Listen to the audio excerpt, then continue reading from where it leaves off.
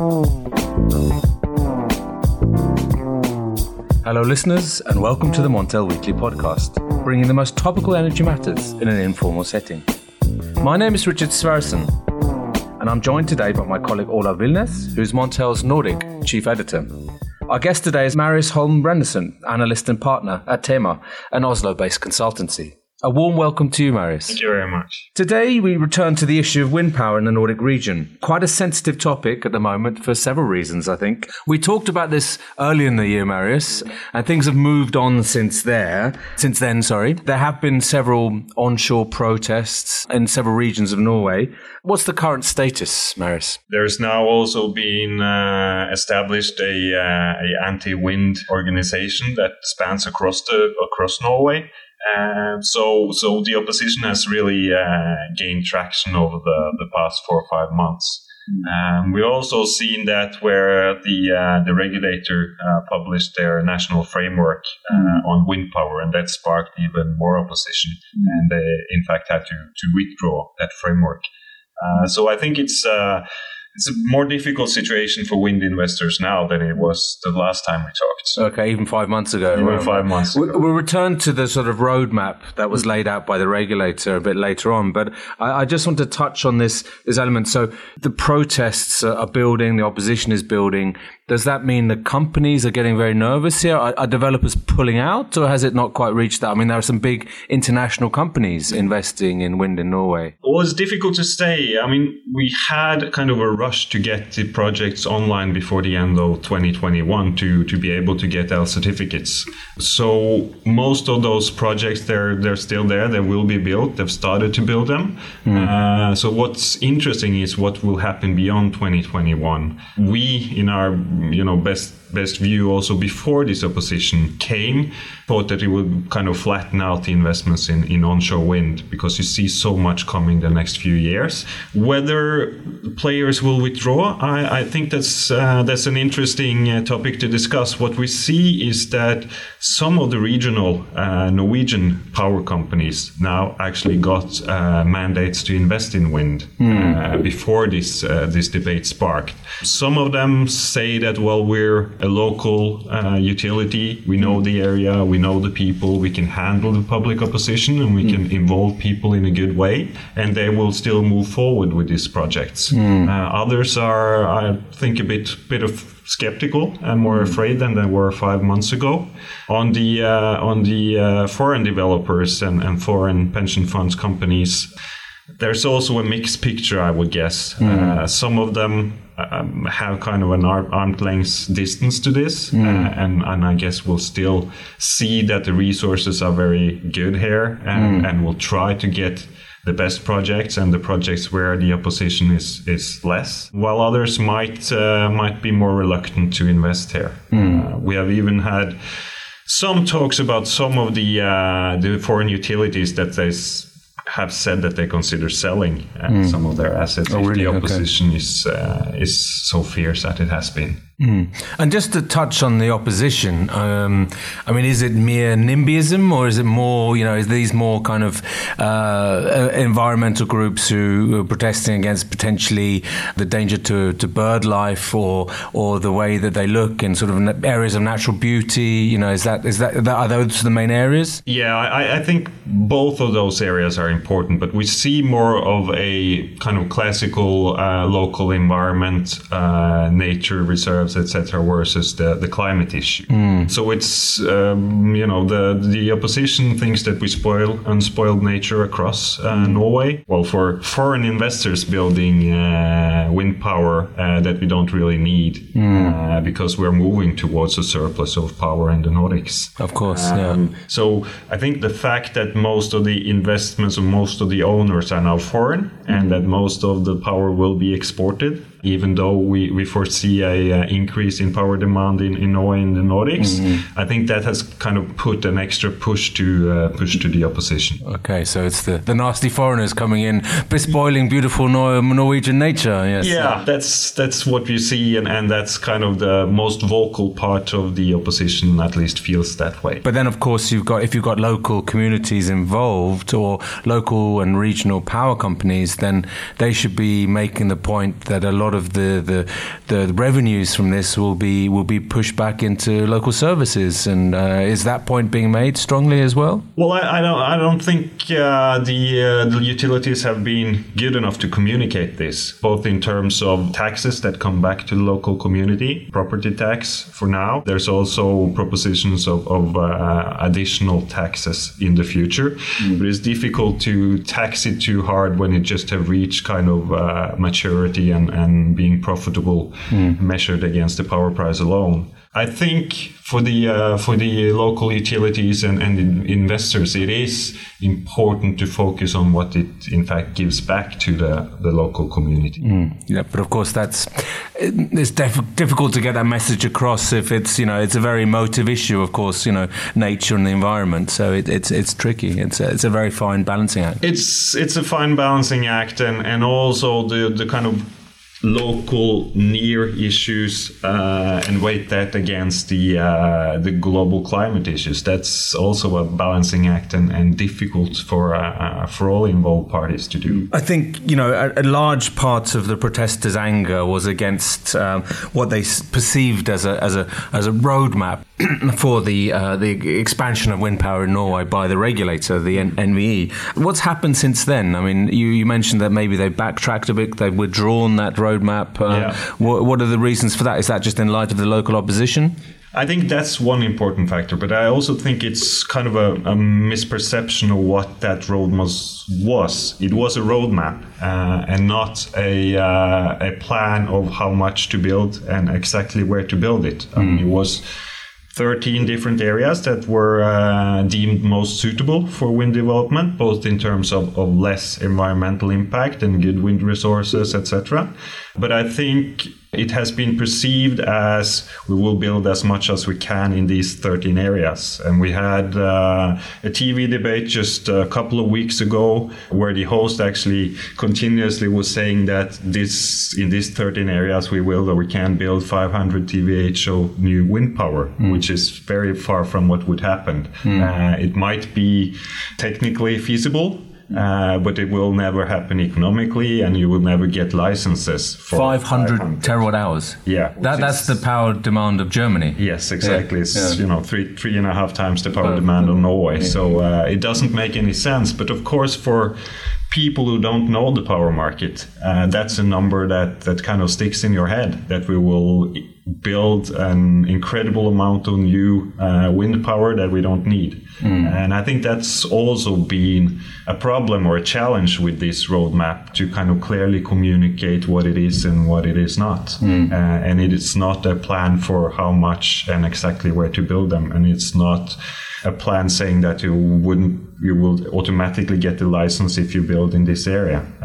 So there's also been a challenge in how this roadmap have been communicated. So in a way, you could say that the government saw the public reaction to the roadmap, and then they just, instead of backing the NVE roadmap, they just said, okay, we listen to the people and we withdraw this and start to scratch. So in a way, you're back to where you were before. Yeah, I think so. Now, I mean, the licensing system, they now said, will be revised. So that's an important development after this roadmap was published. And in a way, they're saying that it wasn't good enough the way it was. And I think one of the reasons for that is it's been, at least in the public opinion, too easy to change the layout and the height of wind towers and wind farms after you got the license. So many have been surprised. What was agreed when the license were issued was a tower height that was far less than what you actually has been realized. So that has been one issue with this. But yes, they've they've gone back to basically the system we had before. You can build all across Norway as long as you get a license. You just presented a long-term study where you looked at the potential for reducing, if there is a full stop of handing out new licenses to Norwegian wind farms. What kind of an impact do you think this new policy environment, political environment, have for the future of wind power projects in Norway? We basically run 3 different scenarios concerning this onshore wind development. And we looked at one case where we actually stopped all wind investments in Norway beyond what has now reached a final investment decision. And of course, if you don't get any other investments, if it's not replaced by other capacity, you will have a power price effect of roughly €2 per megawatt. So it's not huge, but of course it's some. One of the reasons it's not that big is that we also, in our best guess case, expect less wind investments after 2021 when the kind of push for getting L certificates is gone. And if it's replaced by either offshore wind or maybe onshore wind in Sweden or a combination of that, the price effect will be less, around €1 per megawatt. We also compare that to not our best guess case, but a case where you can invest anywhere, not only in those 13 areas, but across Norway, and you get a price effect of roughly €3 per megawatt. So there's definitely an effect, but it's not that big. And the reason for that is that it's so much wind capacity coming online in Norway over the next year and a half. Yes, it will definitely have an effect, but it's most likely that it will be replaced partly by wind elsewhere in the Nordics, in Sweden, where the opposition is growing there as well, but it's much less than what we see in Norway. And you would also most likely see more gas-fired power production in Germany and Northern Europe to replace some of that wind that would otherwise come in. From Norway. Yeah. And what you mentioned Sweden here, Marius. I mean, it's interesting here. Do you think opposition is growing there? Are they looking to what's happening in Norway, both the opposition and the companies that are developing? I mean, the developers may be getting a bit nervous. Opposition growing. I mean, what's happening both in Sweden and in Finland? Well, I think we see some growth in the opposition in Sweden, but Sweden is in a very different situation than Norway. First of all, they've got a gradual build-out since 2003 of wind. In Norway, you didn't get much capacity coming online before, the last 18 months or so. So they're more used to this development. They're more used to seeing wind farms, and it's a more central, people live more centralized in Sweden, so it's less people living where the wind farms in fact are built. So that's also a factor. And of course it's not as beautiful as Norway. Of course it's not. Yes, I think we might see some more resistance also in Sweden, but my best guess is that some of that capacity that maybe not will be built in Norway, would be built in Sweden instead, and that some of the foreign investors will look more to Sweden now than just 5 months ago. A main driver in Sweden has, of course, been the L-cert scheme, which came early on in Sweden. It came in the early 2000s, and then Norway joined the market in 2012. But now, last week, the Swedish energy minister, he said that Sweden may end the scheme already in 2021. Yeah. Which is the previous plan was to end stopping subsidies in 2030. Yeah. Do you think his statements, what do you make of them? Will they could that put a break even to the Swedish development, or is the price of L-cert too low for that? Yeah, I think the price of L-cert is too low, and even though if you stop it in 2021, you will get an overcapacity in that market and very low prices. So our advice to any investor over the last 2 years has been to look upon the L-cert as a nice add-on, but not put it into your calculations on this project. It's too uncertain, and prices will go down, whether they close it in 2021 or 2030. Because now it's like 30 megawatt hour or something, like €3 per megawatt hour maximum. Yeah, and it will be approach zero. Probably not go to zero, because there's some cost associated with trading them and having the system up and running. And that's also one of the reasons that the Swedish minister would like to end it early, because basically eventually the prices will be so low that it's just the cost of having the system going. But I think the investors have seen this for quite some time, and with the cost development for onshore wind, which has fallen significantly over the last years, and the increased power prices you see now, with the CO2 price at 25 and a CO2 market that works again, I think that's sufficient to lead to more wind investments in Sweden. There is also a tricky thing there politically between Norway and Sweden, because as the Norwegian energy minister, he just told us this week that he would not accept the earliest closure in Sweden if it leads to higher elcertificate prices for Norwegian customers. Do you sense a conflict there, or will it stop any reforms? Yeah, it might stop reform, but again, I don't think he should be too concerned with higher elcertificate prices with an early closure. There are some proposals where you have an early closure and also stop awarding certificates when you reach the 696 million, which is what is stated in the law that should be issued. If you do that, you might maintain higher prices for some more years. And I think that's the only option where you do, in fact, not get an elcertificate price going to zero, very close to zero, over the next couple of years. And the bottom line is that this joint Norwegian-Swedish target for 2030 will be reached already now in 2021. Yes, exactly. I think one of the key elements in the whole picture, Marius, isn't it, that the prices for building onshore wind have tumbled massively. You've got higher power prices. You've got then partly due to higher CO2 prices. This obviously makes the case for building subsidy-free renewables very clear. And instead of looking at the subsidies ways, then you have the big PPA market.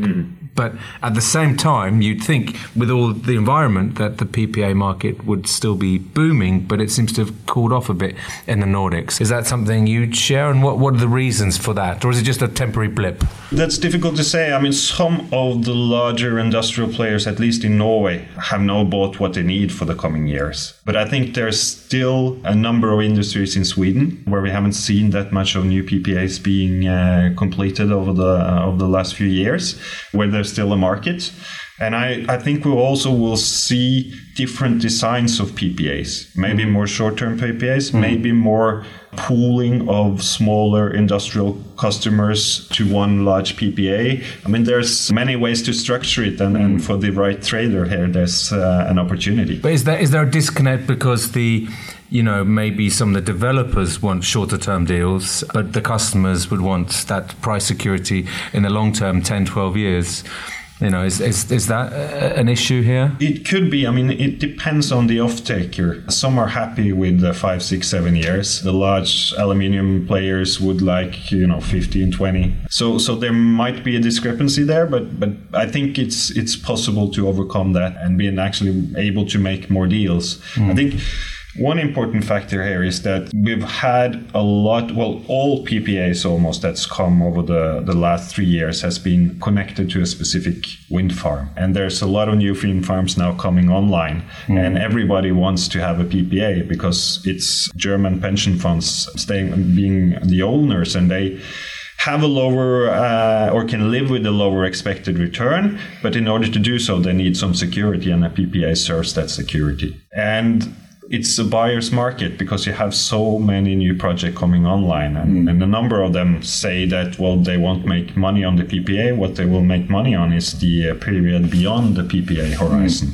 So in that way, maybe some of them would like a shorter duration of the PPA as well. Okay. And to have more market exposure from year 7, 8, 9, 10. There is a discrepancy there, it seems, between the prices in the wholesale market and what the analysts expect.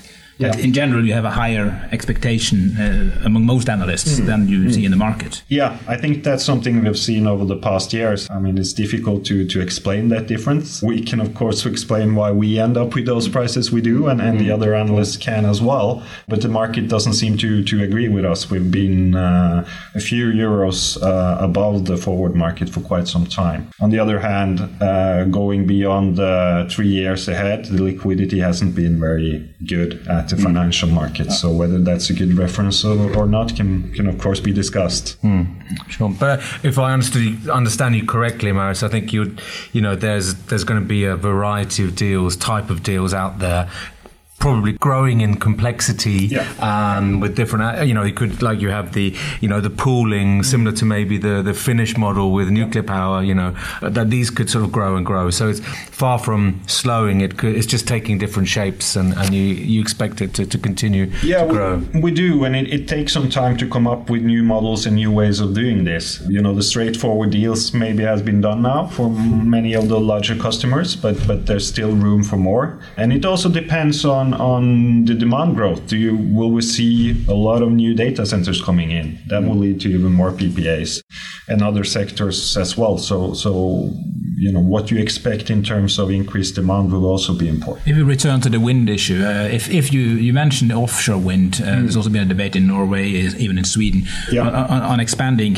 offshore. Do you see more of the new production coming there instead of onshore? Across Europe, we see more onshore wind coming online. If you look at Norway or the Nordics, we can see some developments in the Baltic Sea, but it will take some time before it's actually profitable. I think off the Norwegian coast, it's so deep, so we would have to look at floating wind, which is more expensive. So if we are to see much more offshore wind development there, subsidies are necessary. What's the price difference today between floating and offshore? Is it very big? Or? Yeah, it's definitely big. Onshore is now not a mature technology, but more mature technology. And you see that when you look at the auctions in Germany, the Netherlands, Denmark for large offshore wind farms, they often bid a zero subsidy. That doesn't mean they don't get a subsidy, because there's some implicit subsidies with free grid connections, etc. But still, it's now reaching profitability without subsidies, and you would need significant subsidies offshore in Norway for floating. But do you think there's a sense of saturation of onshore wind in some areas? We're seeing it slowing down quite a lot in Germany. Is this something that you've got the NIMBY issue in Norway, of course, but people don't want these massive turbines close to their homes? And I think we see that in Germany as well. And eventually there will be some kind of limitation also on the land and then in the areas you can actually build. So I think that might lead to offshore wind being more necessary. But I think that will be driven by other factors than the pure cost. We see that with the opposition in Norway. We see that it sparked a debate about onshore. Everybody wants offshore now, but they don't have a feeling for how much it will cost. And if you are to subsidize that, I think you do it not to get necessary investments to meet the demand. It's more building offshore wind sector in Norway that could also be exporting floating offshore wind sector in Norway that could also be exporting the technology across Europe. And building a home market in such a setting might be important. And of course, there are some political drivers as well. If you look at the targets now, Denmark will have a 70% emissions cut by 2030. Yeah. Finland will have claim to be renewable, carbon neutral by 2035. Yeah. And then you have the Norwegian project of electrifying petroleum installations in the North Sea, transport and so forth. But is there a case then for perhaps just do more with the hydropower you already have? There's a good potential there to even boost hydropower output. But I think also there are some misperception. There's a report out saying that there's a potential in upgrades of 30-40 TWh. We've gone through that report in detail, and it's basically based on a master study with very limited data going into it. So we think that potential is far less. 5 TWh potential is more likely if you look at what has happened over the last few years, where you have actually upgraded 50% of the Norwegian hydropower and received those 5 TWh. And there's probably a potential for the equal amount on the next or the last 50% that could be upgraded. That's far from enough to offset what you could have gotten in onshore wind. But of course, a combination of some onshore wind, some upgrades in hydropower, maybe some more small-scale hydropower, although with the tax report that came out a few weeks ago, the world looks a little bit more bleak for them. But I think we will get the combination of all these technologies, and probably also some offshore wind also in Norway. But but not in the near future. That will come in the 30s. So I think if I were to sum up, I'd say, there's still a lot of potential for onshore, mainly for onshore, a little bit for offshore. Yeah. But we're looking at, wind being the big driver here in terms of generation capacity and the impact on prices going forward. So I think that's about all from me. So thank you very much, Marius, and thank you, Olaf. So listeners, please keep up to date with all the latest energy stories on Montel News, and follow us on Twitter and LinkedIn, and you can subscribe on Apple Podcasts and Spotify. Thank you. Goodbye.